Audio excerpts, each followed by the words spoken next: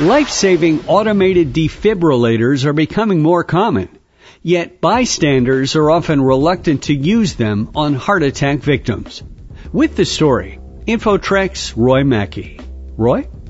Thanks again, Chris. Our guest is Dr. Christopher Smith, a PhD student in health sciences at the University of Warwick Medical School in Coventry, England. And Dr. Smith, you were part of a study that examined how much the public knows about automated external defibrillators. And for those who are less than familiar with them, tell us briefly what an AED is and how it can be used. Sure. An AED is a small portable device that you may expect to see in public locations, typically areas like sports centres or transport hubs. And it's a device that can deliver an electric shock to the heart of somebody if they have suffered a cardiac arrest. So if they have collapsed and their heart has stopped and an AED is placed on the patient, then in certain circumstances, an electric shock can be delivered so that the heart is restarted. Your study has information about people from numerous countries, including the U.S., and I guess the biggest headline is that people are reluctant to use these public access defibrillators to treat cardiac arrests. Why?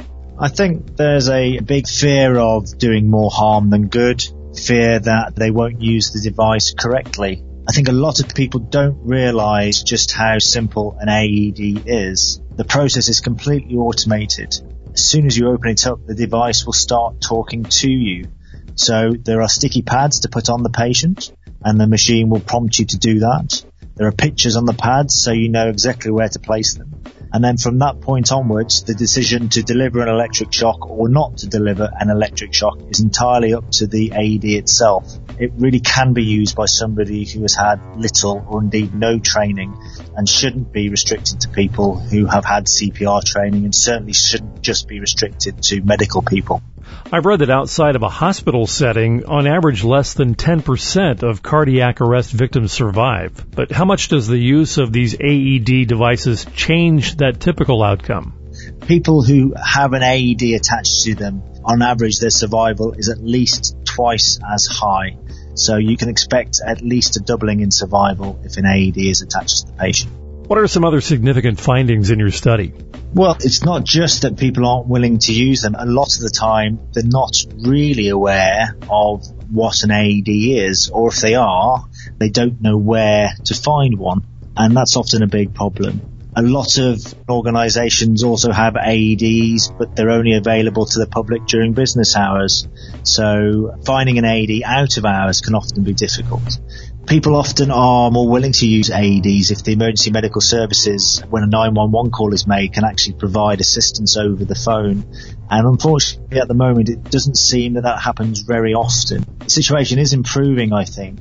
But if you were to find yourself in a situation where an AED was available, but you might be reluctant to use it, then certainly advice from the 911 operator may help you be able to use it effectively for the person.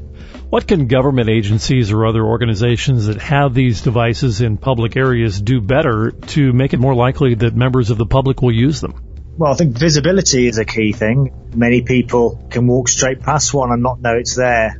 Other than that, it's about demystifying the AED. It's about constantly reminding the public that although cardiac arrest is a very frightening experience for anyone to be involved with, and the idea of delivering an electric shock is difficult for some people to comprehend, it really is a very simple thing that anybody can do. In addition, time and time again, although we go on about the fact that training isn't required, we know that people who have CPR training and have training in the use of AEDs are more likely to be able to find a device and are more willing to use it. So anybody who's interested after listening to this, I would urge them to look for any local courses that teach CPR and the use of an AED. Any final words of advice or encouragement if someone is in that emergency situation with an AED? Don't be afraid to help. People survive because of what the members of the public do. There's often a delay before the emergency medical services will arrive, and it's what members of the public do in those first few minutes that really makes the difference between whether somebody gets to go home to their family at the end of the day or whether they end up dying. So CPR and early defibrillation are the two key things, and they're both things that can and should be done by members of the public if possible. Dr. Christopher Smith from the University of Warwick Medical School in Coventry, England, thank you very mumuch for joining us today on InfoTrack. You're very welcome. It's a pleasure. And for InfoTrack, I'm Roy Mackey. And that wraps up another week of InfoTrack. Executive producer Randy Meyer. Our announcer, Charlie Van Dyke. And I'm Chris Whitting.